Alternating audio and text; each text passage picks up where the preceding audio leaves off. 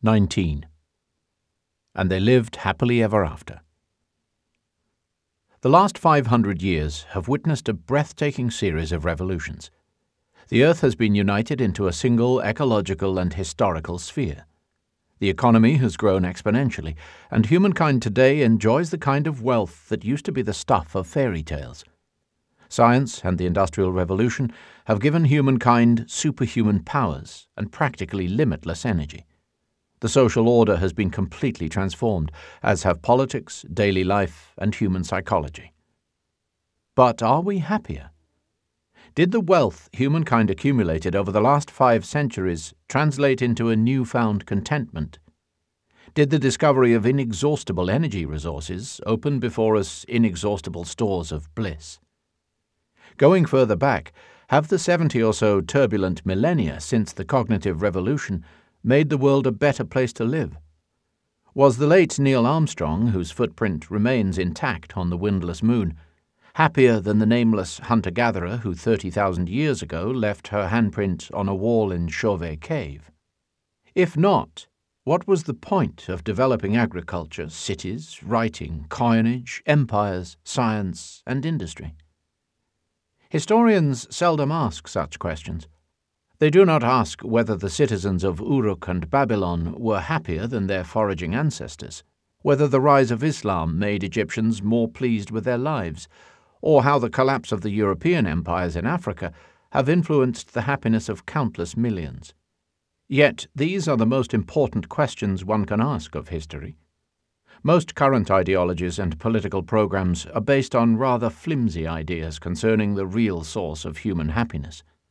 Nationalists believe that political self-determination is essential for our happiness. Communists postulate that everyone would be blissful under the dictatorship of the proletariat.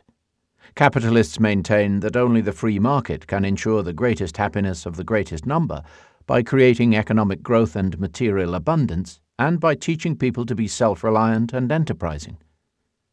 What would happen if serious research were to disprove these hypotheses? If economic growth and self-reliance do not make people happier, what's the benefit of capitalism? What if it turns out that the subjects of large empires are generally happier than the citizens of independent states, and that, for example, Ghanaians were happier under British colonial rule than under their own homegrown dictators? What would that say about the process of decolonization and the value of national self-determination? These are all hypothetical possibilities, because so far historians have avoided raising these questions, not to mention answering them. They have researched the history of just about everything: politics, society, economics, gender, diseases, sexuality, food, clothing, yet they have seldom stopped to ask how these influence human happiness. Though few have studied the long-term history of happiness, almost every scholar and layperson has some vague preconception about it. In one common view, human capabilities have increased throughout history. Since humans generally use their capabilities to alleviate miseries and fulfill aspirations, it follows that we must be happier than our medieval ancestors, and they must have been happier than Stone Age hunter-gatherers. But this progressive account is unconvincing. As we have seen, new aptitudes, behaviors, and skills do not necessarily make for a better life. When humans learned to farm in the agricultural revolution, their collective power to shape their environment increased, but the lot of many individual humans grew harsher. Peasants had to work harder than foragers to eke out less varied and nutritious food, and they were far more exposed to disease and exploitation. Similarly, the spread of European empires greatly increased the collective power of humankind by circulating ideas, technologies, and crops, and opening new avenues of commerce. Yet this was hardly good news for millions of Africans, Native Americans, and Aboriginal Australians. Given the proven human propensity for misusing power, it seems naive to believe that the more clout people have, the happier they will be. Some challengers of this view take a diametrically opposed position. They argue for a reverse correlation between human capabilities and happiness. Power corrupts, they say, and as humankind gained more and more power, it created a cold, mechanistic world ill-suited to our real needs. Evolution molded our minds and bodies to the life of hunter-gatherers. The transition first to agriculture and then to industry has condemned us to living unnatural lives that cannot give full expression to our inherent inclinations and instincts, and therefore cannot satisfy our deepest yearnings. Nothing in the comfortable lives of the urban middle class can approach the wild excitement and sheer joy experienced by a forager band on a successful mammoth hunt. Every new invention just puts another mile between us and the Garden of Eden. Yet this romantic insistence on seeing a dark shadow behind each invention is as dogmatic as the belief in the inevitability of progress. Perhaps we are out of touch with our inner hunter-gatherer, but it's not all bad.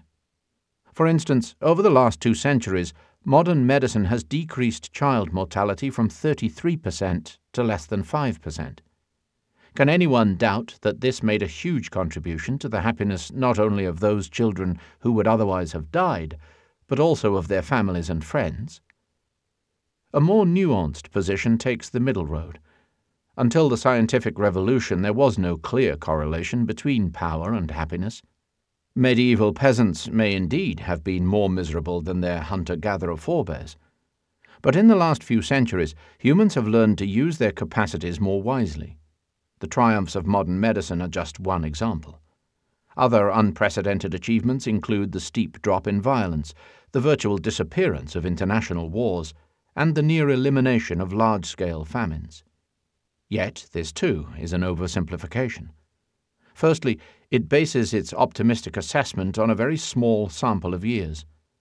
The majority of humans began to enjoy the fruits of modern medicine no earlier than 1850, and the drastic drop in child mortality is a 20th century phenomenon.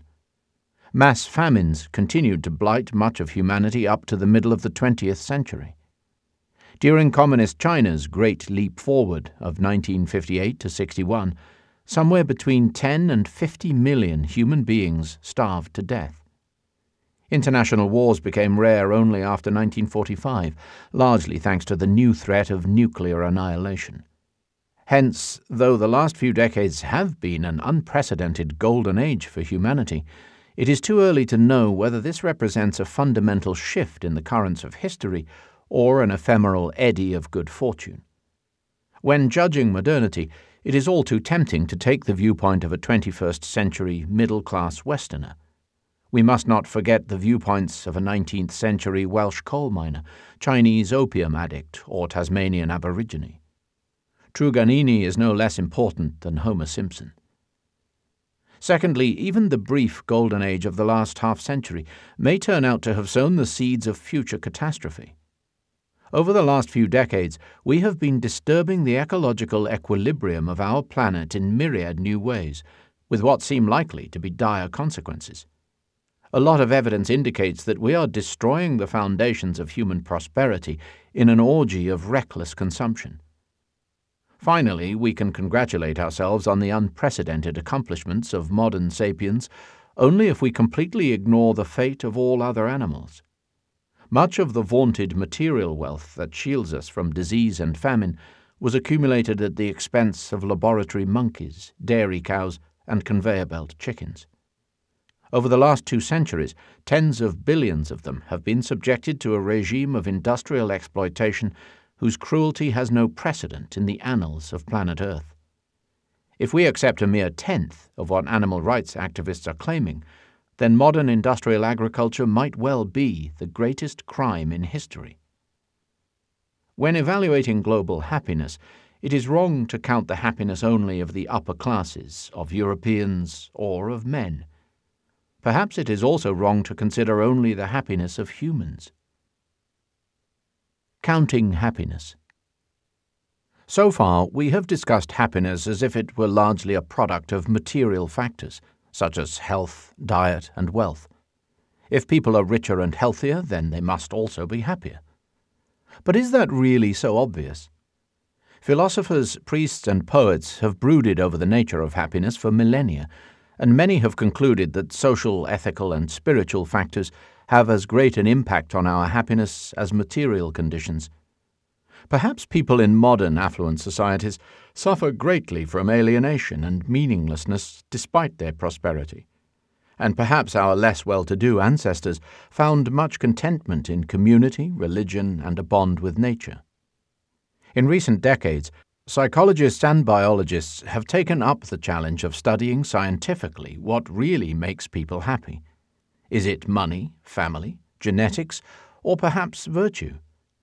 The first step is to define what is to be measured. The generally accepted definition of happiness is subjective well-being. Happiness, according to this view, is something I feel inside myself, a sense of either immediate pleasure or long-term contentment with the way my life is going. If it's something felt inside, how can it be measured from outside? Presumably, we can do so by asking people to tell us how they feel. So psychologists or biologists who want to assess how happy people feel give them questionnaires to fill out and tally the results. A typical subjective well-being questionnaire asks interviewees to grade on a scale of 0 to 10 their agreement with statements such as, "I feel pleased with the way I am. I feel that life is very rewarding. I am optimistic about the future." And "Life is good." The researcher then adds up all the answers and calculates the interviewee's general level of subjective well-being. Such questionnaires are used in order to correlate happiness with various objective factors. One study might compare 1,000 people who earn $100,000 a year with 1,000 people who earn $50,000. If the study discovers that the first group has an average subjective well-being level of 8.7, while the latter has an average of only 7.3, the researcher may reasonably conclude that there is a positive correlation between wealth and subjective well-being. To put it in simple English, money brings happiness. The same method can be used to examine whether people living in democracies are happier than people living in dictatorships, and whether married people are happier than singles, divorcees, or widowers. This provides a grounding for historians who can examine wealth, political freedom, and divorce rates in the past. If people are happier in democracies and married people are happier than divorcees, a historian has a basis for arguing that the democratization process of the last few decades contributed to the happiness of humankind, whereas the growing rates of divorce indicate an opposite trend. This way of thinking is not flawless, but before pointing out some of the holes, it is worth considering the findings. One interesting conclusion is that money does indeed bring happiness, but only up to a point, and beyond that point it has little significance. For people stuck at the bottom of the economic ladder, more money means greater happiness. If you are an American single mother earning $12,000 a year cleaning houses, and you suddenly win $500,000 in the lottery, you will probably experience a significant and long-term surge in your subjective well-being. You'll be able to feed and clothe your children without sinking further into debt. However, if you're a top executive earning $250,000 a year and you win $1 million in the lottery, or your company board suddenly decides to double your salary, your surge is likely to last only a few weeks. According to the empirical findings, it's almost certainly not going to make a big difference to the way you feel over the long run. You'll buy a snazzier car, move into a palatial home, get used to drinking Chateau Petrus instead of California Cabernet, but it'll soon all seem routine and unexceptional. Another interesting finding is that illness decreases happiness in the short term, but is a source of long-term distress only if a person's condition is constantly deteriorating, or if the disease involves ongoing and debilitating pain. People who are diagnosed with chronic illness, such as diabetes, are usually depressed for a while, but if the illness does not get worse, they adjust to their new condition and rate their happiness as highly as healthy people do. Imagine that Lucy and Luke are middle-class twins who agree to take part in a subjective well-being study. On the way back from the psychology laboratory, Lucy's car is hit by a bus, leaving Lucy with a number of broken bones and a permanently lame leg. Just as the rescue crew is cutting her out of the wreckage, the phone rings, and Luke shouts that he has won the lottery's $10 million jackpot. 2 years later, she'll be limping and he'll be a lot richer, but when the psychologist comes around for a follow-up study, They are both likely to give the same answers they did on the morning of that fateful day. Family and community seem to have more impact on our happiness than money and health. People with strong families who live in tight-knit and supportive communities are significantly happier than people whose families are dysfunctional and who have never found, or never sought, a community to be part of. Marriage is particularly important. Repeated studies have found that there is a very close correlation between good marriages and high subjective well-being, and between bad marriages and misery. This holds true irrespective of economic or even physical conditions. An impecunious invalid surrounded by a loving spouse, a devoted family and a warm community may well feel better than an alienated billionaire, provided that the invalid's poverty is not too severe and that his illness is not degenerative or painful. This raises the possibility that the immense improvement in material conditions over the last 2 centuries was offset by the collapse of the family and the community. If so, the average person might well be no happier today than in 1800.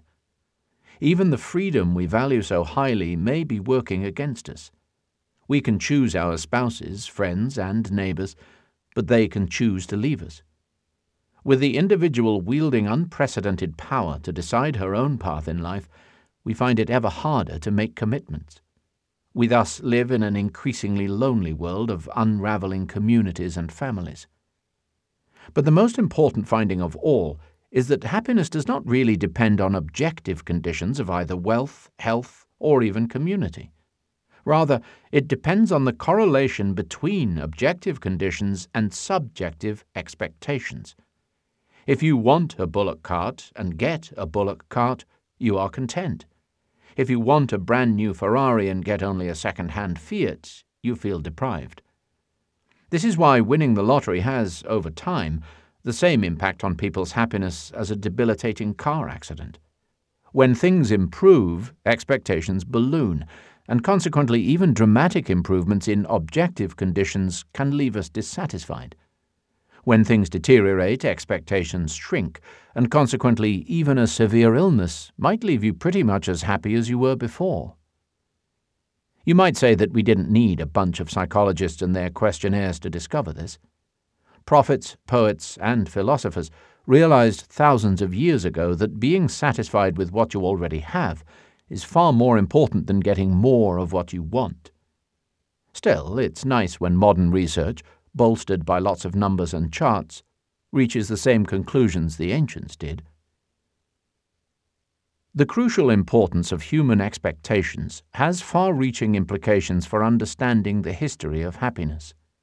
If happiness depended only on objective conditions, such as wealth, health, and social relations, it would have been relatively easy to investigate its history.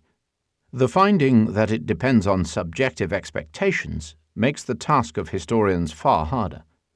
We moderns have an arsenal of tranquilizers and painkillers at our disposal, but our expectations of ease and pleasure, and our intolerance of inconvenience and discomfort, have increased to such an extent that we may well suffer from pain more than our ancestors ever did. It's hard to accept this line of thinking. The problem is a fallacy of reasoning embedded deep in our psyches. When we try to guess or imagine how happy other people are now, or how people in the past were, we inevitably imagine ourselves in their shoes. But that won't work because it pastes our expectations onto the material conditions of others. In modern affluent societies, it is customary to take a shower and change your clothes every day. Medieval peasants went without washing for months on end and hardly ever changed their clothes. The very thought of living like that, filthy and reeking to the bone, is abhorrent to us. Yet medieval peasants seem not to have minded. They were used to the feel and smell of a long unlaundered shirt. It's not that they wanted a change of clothes but couldn't get it. They had what they wanted. So, at least as far as clothing goes, they were content. That's not so surprising when you think of it. After all, our chimpanzee cousins seldom wash and never change their clothes. Nor are we disgusted by the fact that our pet dogs and cats don't shower or change their coats daily. We pat, hug, and kiss them all the time. Small children in affluent societies often dislike showering, and it takes them years of education and parental discipline to adopt this supposedly attractive custom. It is all a matter of expectations. If happiness is determined by expectations, then two pillars of our society, mass media and the advertising industry, may unwittingly be depleting the globe's reservoirs of contentment. If you were an 18-year-old youth in a small village 5,000 years ago, you'd probably think you were good-looking because there were only 50 other men in your village, and most of them were either old, scarred, and wrinkled, or still little kids. But if you are a teenager today, you are a lot more likely to feel inadequate. Even if the other guys at school are an ugly lot, you don't measure yourself against them, but against the movie stars, athletes, and supermodels you see all day on television, Facebook, and giant billboards. So maybe third world discontent is fomented not merely by poverty, disease, corruption, and political oppression, but also by mere exposure to first world standards. The average Egyptian was far less likely to die from starvation, plague, or violence under Hosni Mubarak than under Ramses II or Cleopatra. Never had the material condition of most Egyptians been so good. You'd think they would have been dancing in the streets in 2011, thanking Allah for their good fortune. Instead, they rose up furiously to overthrow Mubarak. They weren't comparing themselves to their ancestors under the pharaohs, but rather to their contemporaries in the affluent West. If that's the case, even immortality might lead to discontent.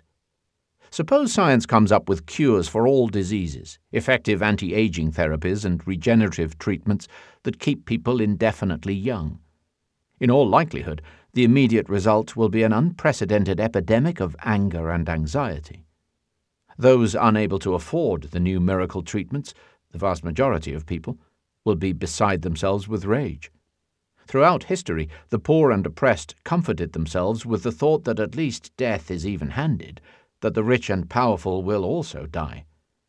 The poor will not be comfortable with the thought that they have to die, while the rich will remain young and beautiful forever.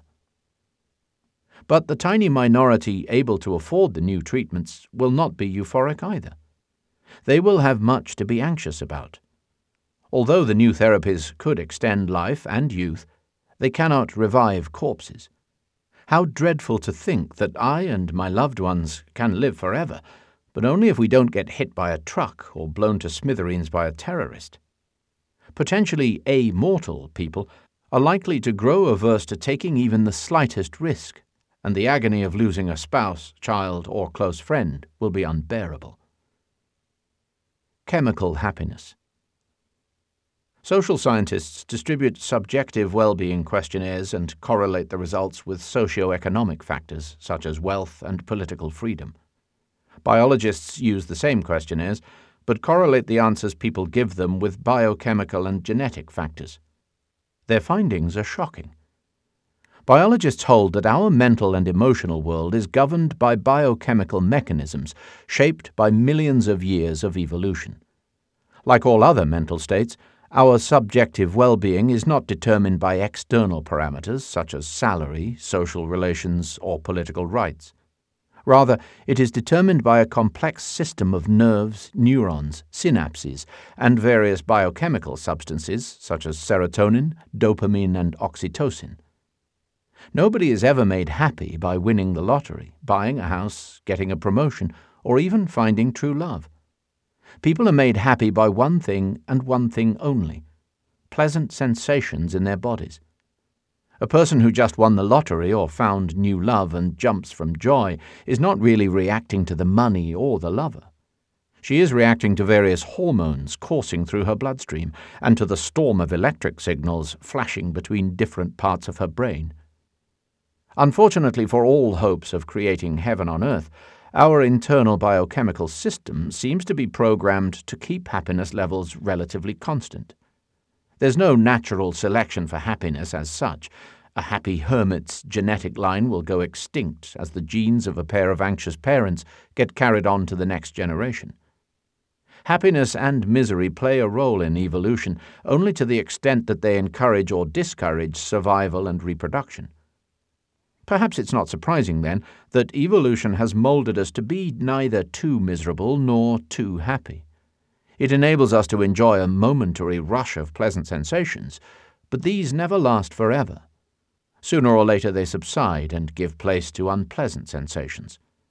For example, evolution provided pleasant feelings as rewards to males who spread their genes by having sex with fertile females. If sex were not accompanied by such pleasure, few males would bother. At the same time, evolution made sure that these pleasant feelings quickly subsided. If orgasms were to last forever, the very happy males would die of hunger for lack of interest in food and would not take the trouble to look for additional fertile females. Some scholars compare human biochemistry to an air conditioning system that keeps the temperature constant, come heat wave or snowstorm. Events might momentarily change the temperature, but the air conditioning system always returns the temperature to the same set point. Some air conditioning systems are set at 70 degrees Fahrenheit. Others are set at 20 degrees. Human happiness conditioning systems also differ from person to person. On a scale from 1 to 10, some people are born with a cheerful biochemical system that allows their mood to swing between levels 6 and 10, stabilizing with time at 8. Such a person is quite happy even if she lives in an alienating big city, loses all her money in a stock exchange crash, and is diagnosed with diabetes. Other people are cursed with a gloomy biochemistry that swings between 3 and 7 and stabilizes at 5. Such an unhappy person remains depressed even if she enjoys the support of a tight-knit community, wins millions in the lottery, and is as healthy as an Olympic athlete. Indeed, even if our gloomy friend wins $50 million in the morning, discovers the cure for both AIDS and cancer by noon, makes peace between Israelis and Palestinians that afternoon, and then in the evening reunites with her long-lost child who disappeared years ago, she would still be incapable of experiencing anything beyond level 7 happiness. Her brain is simply not built for exhilaration, come what may. Think for a moment of your family and friends. You know some people who remain relatively joyful no matter what befalls them. And then there are those who are always disgruntled, no matter what gifts the world lays at their feet. We tend to believe that if we could just change our workplace, get married, finish writing that novel, buy a new car, or repay the mortgage, we would be on top of the world. Yet when we get what we desire, we don't seem to be any happier. Buying cars and writing novels do not change our biochemistry. They can startle it for a fleeting moment, but it is soon back to its set point.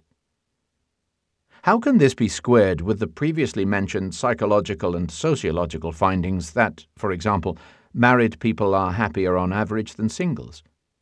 First, these findings are correlations. The direction of causation may be the opposite of what some researchers have assumed. It is true that married people are happier than singles and divorcees, but that does not necessarily mean that marriage produces happiness. It could be that happiness causes marriage.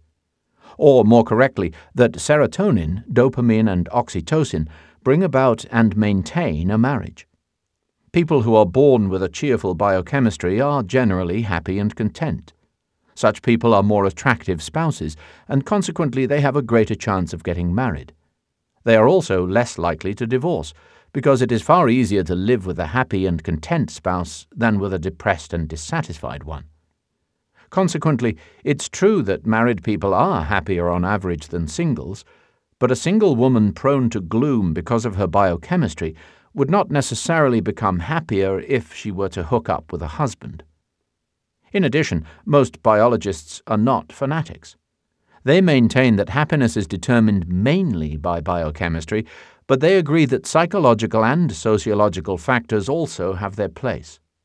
Our mental air conditioning system has some freedom of movement within predetermined borders. It is almost impossible to exceed the upper and lower emotional boundaries, but marriage and divorce can have an impact in the area between the two. Somebody born with an average of level 5 happiness would never dance wildly in the streets. But a good marriage should enable her to enjoy level 7 from time to time and to avoid the despondency of level 3. If we accept the biological approach to happiness, then history turns out to be of minor importance, since most historical events have had no impact on our biochemistry. History can change the external stimuli that cause serotonin to be secreted, yet it does not change the resulting serotonin levels, and hence it cannot make people happier. Compare a medieval French peasant to a modern Parisian banker. The peasant lived in an unheated mud hut overlooking the local pigsty, while the banker goes home to a splendid penthouse with all the latest technological gadgets and a view to the Champs-Élysées. Intuitively, we would expect the banker to be much happier than the peasant. However, mud huts, penthouses, and the Champs-Élysées don't really determine our mood. Serotonin does. When the medieval peasant completed the construction of his mud hut, his brain neurons secreted serotonin, bringing it up to level X. When in 2014 the banker made the last payment on his wonderful penthouse, brain neurons secreted a similar amount of serotonin, bringing it up to a similar level X. It makes no difference to the brain that the penthouse is far more comfortable than the mud hut. The only thing that matters is that at present the level of serotonin is X.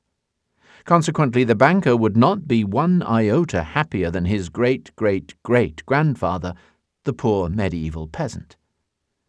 This is true not only of private lives, but also of great collective events. Take, for example, the French Revolution. The revolutionaries were busy. They executed the king, gave lands to the peasants, declared the rights of man, abolished noble privileges, and waged war against the whole of Europe.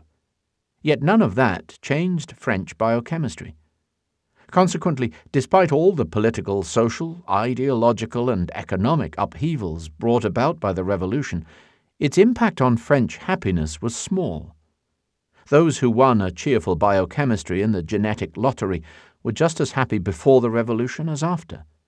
Those with a gloomy biochemistry complained about Robespierre and Napoleon with the same bitterness with which they earlier complained about Louis XVI and Marie Antoinette. If so, what good was the French Revolution? If people did not become any happier, then what was the point of all that chaos, fear, blood, and war? Biologists would never have stormed the Bastille.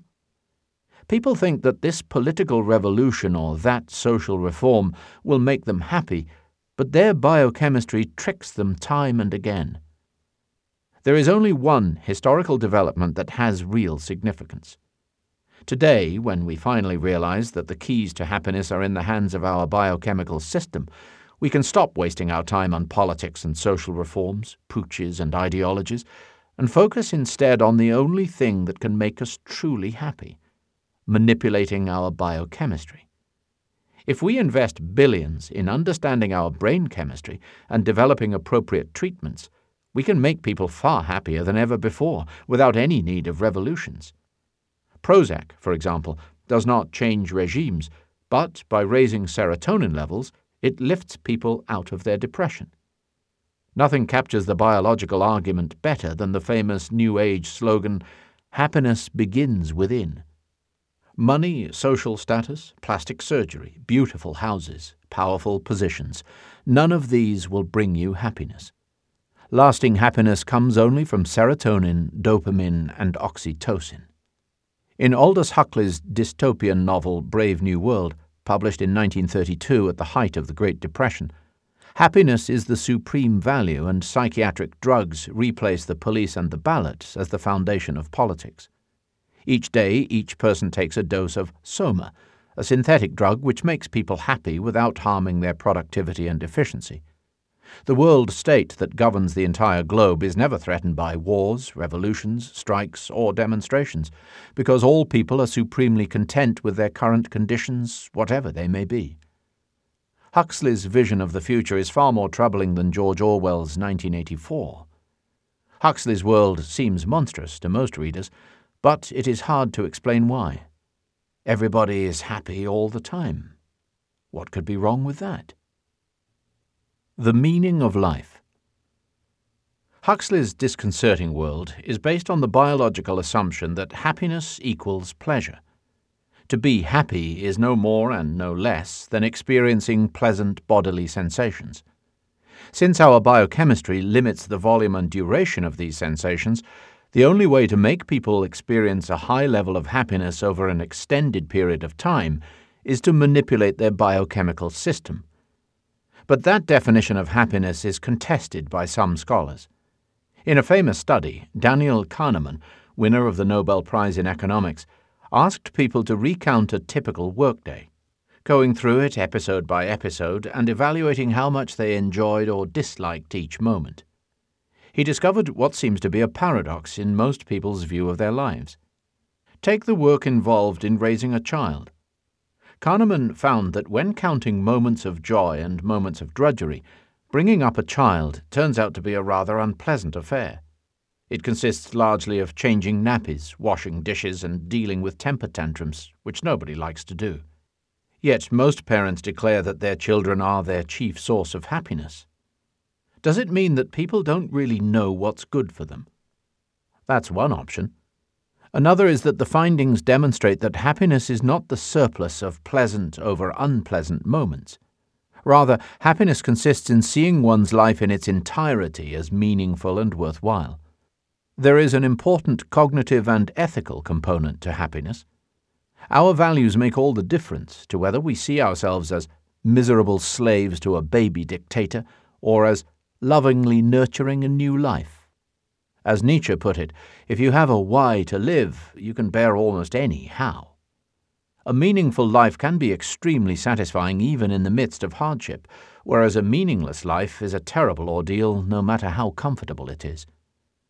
Though people in all cultures and eras have felt the same type of pleasures and pains, the meaning they have ascribed to their experiences has probably varied widely. If so, the history of happiness might have been far more turbulent than biologists imagine. It's a conclusion that does not necessarily favor modernity. Assessing life minute by minute, medieval people certainly had it rough. However, if they believed the promise of everlasting bliss in the afterlife, they may well have viewed their lives as far more meaningful and worthwhile than modern secular people, who in the long term can expect nothing but complete and meaningless oblivion. Asked, "Are you satisfied with your life as a whole?" people in the Middle Ages might have scored quite highly in a subjective well-being questionnaire. So our medieval ancestors were happy because they found meaning to life in collective delusions about the afterlife? Yes. As long as nobody punctured their fantasies, why shouldn't they? As far as we can tell, from a purely scientific viewpoint, human life has absolutely no meaning. Humans are the outcome of blind evolutionary processes that operate without goal or purpose. Our actions are not part of some divine cosmic plan, and if planet Earth were to blow up tomorrow morning, the universe would probably keep going about its business as usual. As far as we can tell at this point, human subjectivity would not be missed. Hence, any meaning that people ascribe to their lives is just a delusion. The otherworldly meanings medieval people found in their lives were no more deluded than the modern humanist, nationalist, and capitalist meanings modern people find. The scientist who says her life is meaningful because she increases the store of human knowledge, the soldier who declares that his life is meaningful because he fights to defend his homeland, and the entrepreneur who finds meaning in building a new company are no less delusional than their medieval counterparts who found meaning in reading scriptures, going on a crusade, or building a new cathedral. So perhaps happiness is synchronizing one's personal delusions of meaning with the prevailing collective delusions. As long as my personal narrative is in line with the narratives of the people around me, I can convince myself that my life is meaningful and find happiness in that conviction. This is quite a depressing conclusion. Does happiness really depend on self-delusion? Know thyself. If happiness is based on feeling pleasant sensations, then in order to be happier, we need to re-engineer our biochemical system. If happiness is based on feeling that life is meaningful, then in order to be happier, we need to delude ourselves more effectively. Is there a third alternative? Both these views share the assumption that happiness is some sort of subjective feeling of either pleasure or meaning, and that in order to judge people's happiness, all we need to do is ask them how they feel. To many of us, that seems logical because the dominant religion of our age is liberalism. Liberalism sanctifies the subjective feelings of individuals. It views these feelings as the supreme source of authority. What is good and what is bad, what is beautiful and what is ugly, what ought to be and what ought not to be, are all determined by what each one of us feels. Liberal politics is based on the idea that the voters know best, and there is no need for Big Brother to tell us what is good for us. Liberal economics is based on the idea that the customer is always right. Liberal art declares that beauty is in the eye of the beholder. Students in liberal schools and universities are taught to think for themselves. Commercials urge us to just do it. Action films, stage dramas, soap operas, novels, and catchy pop songs indoctrinate us constantly.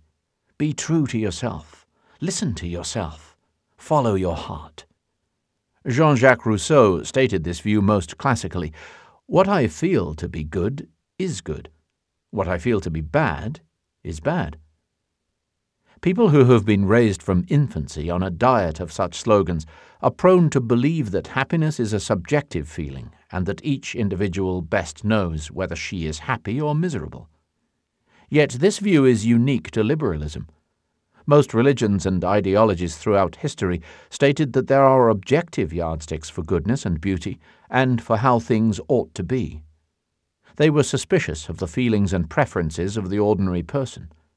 At the entrance of the Temple of Apollo at Delphi, pilgrims were greeted by the inscription, "Know thyself." The implication was that the average person is ignorant of his true self and is therefore likely to be ignorant of true happiness. Freud would probably concur. And so would Christian theologians. St. Paul and St. Augustine knew perfectly well that if you asked people about it, most of them would prefer to have sex than pray to God. Does that prove that having sex is the key to happiness? Not according to Paul and Augustine. It proves only that humankind is sinful by nature and that people are easily seduced by Satan. From a Christian viewpoint, the vast majority of people are in more or less the same situation as heroin addicts. Imagine that a psychologist embarks on a study of happiness among drug users. He polls them and finds that they declare, every single one of them, that they are only happy when they shoot up. Would the psychologist publish a paper declaring that heroin is the key to happiness?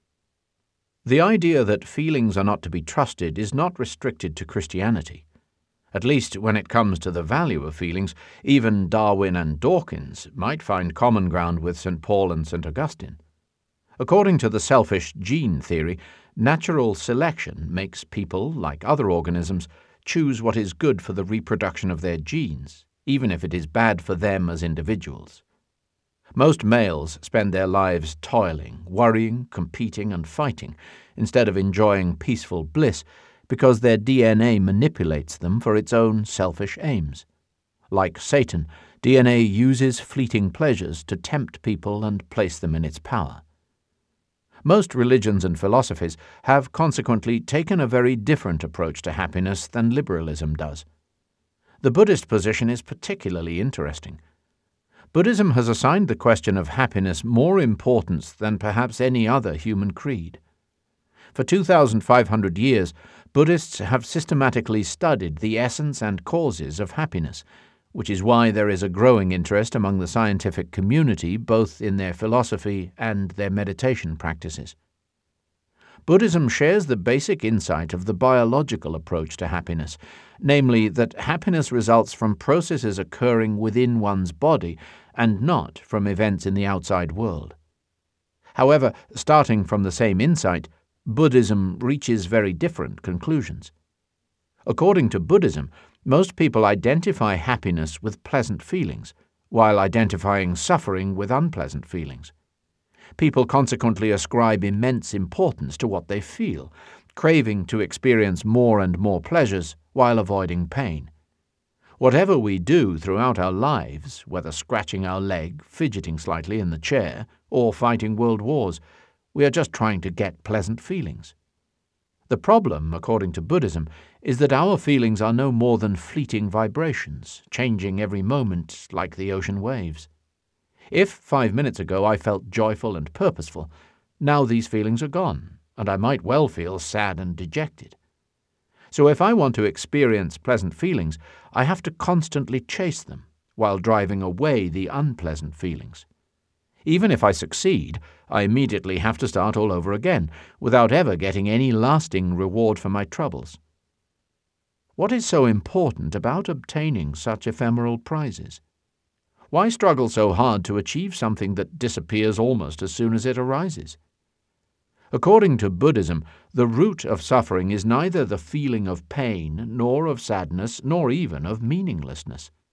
Rather, the real root of suffering is this never-ending and pointless pursuit of ephemeral feelings, which causes us to be in a constant state of tension, restlessness, and dissatisfaction.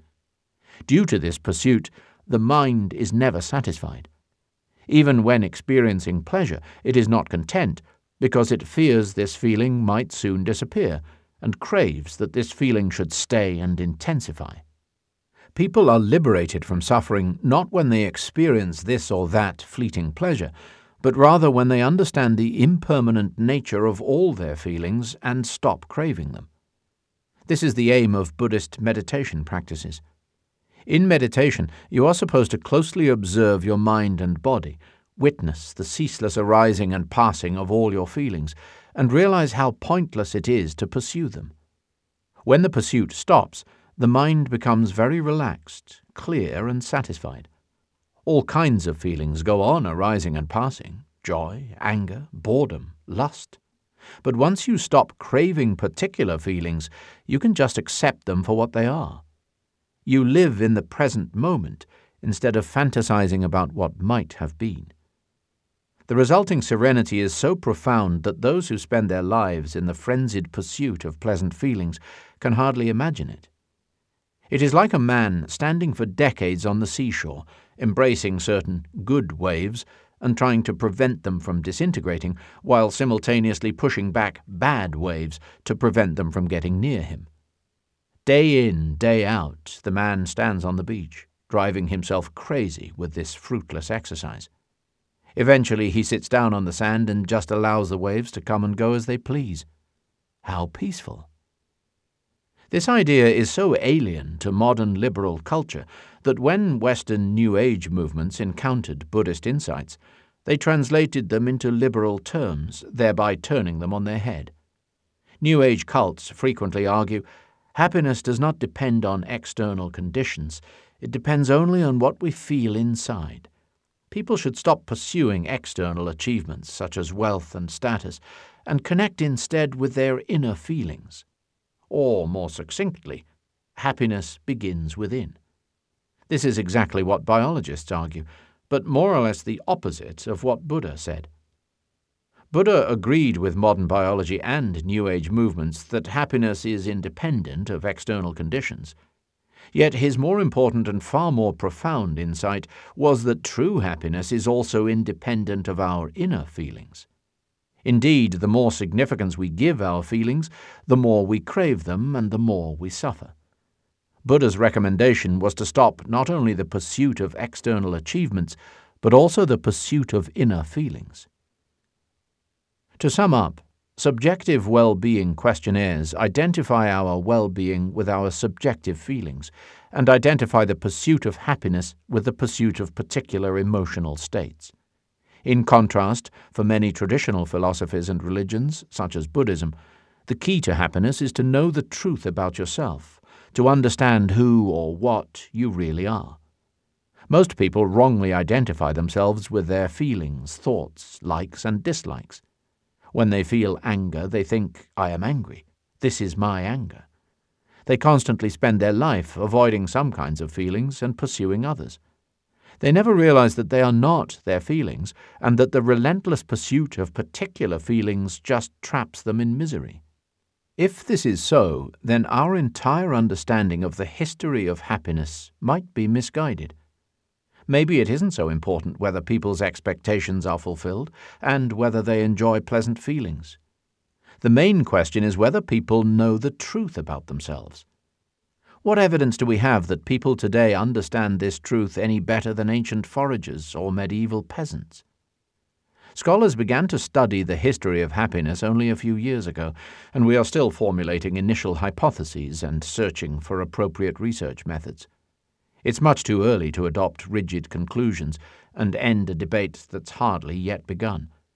What is important is to get to know as many different approaches as possible and to ask the right questions. Most history books focus on the ideas of great thinkers, the bravery of warriors, the charity of saints, and the creativity of artists. They have much to tell about the weaving and unraveling of social structures, about the rise and fall of empires, about the discovery and spread of technologies. Yet they say nothing about how all this influenced the happiness and suffering of individuals. This is the biggest lacuna in our understanding of history. We had better start filling it.